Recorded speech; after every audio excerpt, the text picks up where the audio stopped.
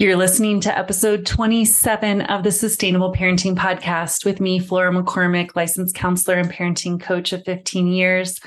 I'm so happy to be with you today and excited to share with you what to say when your kid is irrationally upset.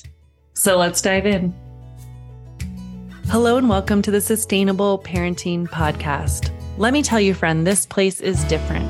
We fill that gap between gentle parenting and harsh discipline that's really missing to parent with kindness and firmness at the same time and give you the exact steps to be able to parent in ways that are more realistic and effective.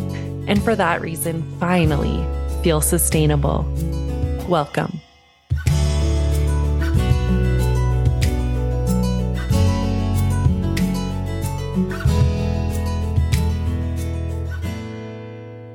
First, I want to start by highlighting our listener of the week, who is Alex. Alex said, Flora's approach is exactly what I was looking for. I wanted to be both firm and kind as a parent. And I've learned and applied so much from Flora's sustainable parenting tips and tricks. It has helped tremendously. I feel a connection to my toddler that I was missing out on because I was in constant battles with him. I'm enjoying being a mom so much more now, and I'm forever grateful for Flora's knowledge that she shares with all of us. Thank you so much, Alex, and I'm so glad to connect with you as well. Friend, as you're listening today, if you find value in what you're learning, please do us a huge favor here at Sustainable Parenting. One, be sure that you subscribe to the podcast so that you don't miss a future episode. Two, be sure to invite a friend, share this episode with someone who you think it would help. And three, leave a review if you haven't done so yet. You can scroll down to the bottom of all of the episodes and be able to submit a review. Thanks so much.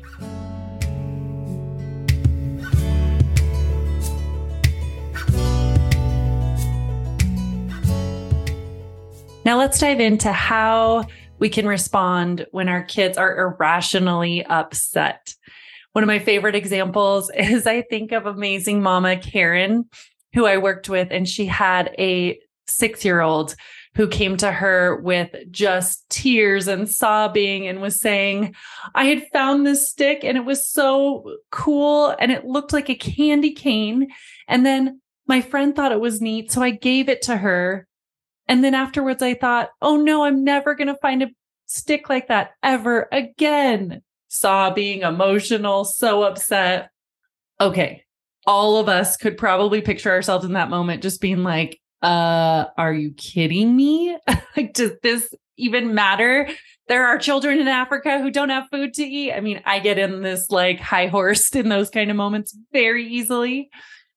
And she was like frustrated in that same way. And Karen went down the road of saying like, honey, okay, like I hear you and we're going to find other sticks. It's not a big deal. There's so many sticks in the world. Just resulted in more sobbing, more upset, just arguing back, but I'll never find a stick like that. I mean, I've never seen a stick like that before. So how can you know I'll find one again? Okay, so that's not working. So then she tries sort of a little more tough love, like, okay, well, this is a ridiculous thing to be upset about. You just need to calm down and move on. Sobbing increases, more upset. She starts saying then mean things to mom, like, you're so mean, you don't even care, which makes mom even more upset. The cycle was not getting anywhere. Sound familiar? If it does, here's the two main things I want to tell you to not say, and then I'll give you the number one thing to say. So the two main things that are so tempting to fall into that are not going to make it better is one, to try to reason and talk them out of it, or two, to then just try to minimize and say it's not a big deal. An easier way that I think about this is kind of fix or rescue. If we're trying to rescue by explaining how it'll feel better in the future, we often just get kickback. And if we try to fix it by just saying you need to stop that feeling and just get over that feeling, it often doesn't work. So here's what we do instead. That old way is kind of neck up parenting, focusing on rationalizing. And let's face it, in this moment, the kid is not in a rational brain state. We know from the amazing work of Bruce Perry that we can kind of think about the brain state in three main categories: regulate, relate, or reason. So if we were to picture a triangle, that regulate would be that small area at the tip of the triangle that is like when it's most explosive. Usually our kids are there the least amount of time, but it's a big, big feeling. They are hitting, harming, screaming, melting down, so irrationally inconsolable. Then we know they're in a state where they need help to regulate that dysregulated nervous system that's hijacked by their emotions and the part of their brain that's like the brainstem, the lizard brain, it's sometimes called, the animal part that's fight, flight, or freeze. They also might be in a middle brain state. That's the regulate section. Like they're having a feeling. And that too is like the midbrain. It is taking over from the part of the brain that would otherwise be rational. So the third state is the rational part of the brain that, yes, can take in information, solve problems, be future focused, more logical. So I want you to think in that moment when your kid's being irrational, are they in the state of reasoning, or are they middle state of needing you to relate to their feelings, or are they in that third state of needing you to help them regulate their nervous system that's so hijacked? Likely it's somewhere in that middle or third stage, the regulate or reason. And so that's why I want you to let go of neck up parenting, of trying to fix or rescue, and instead lean into the essentially effective tool of name it to tame it. Now, this is super simple and yet super hard to do and super effective. Super hard to do because it's not where our gut wants to go. I'm going to tell you, you're going to try to go opposite of your gut in this moment to lean into name it to tame it. What does that look like? Going back to the stick example, when I worked with Karen, we walked through how that could have gone differently and played out differently.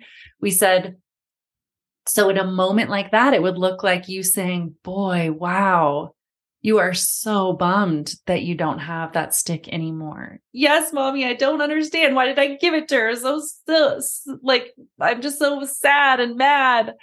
Oh, you're just so sad and mad that you had found this super special stick and you wished you hadn't given it to her. You're now feeling some regret.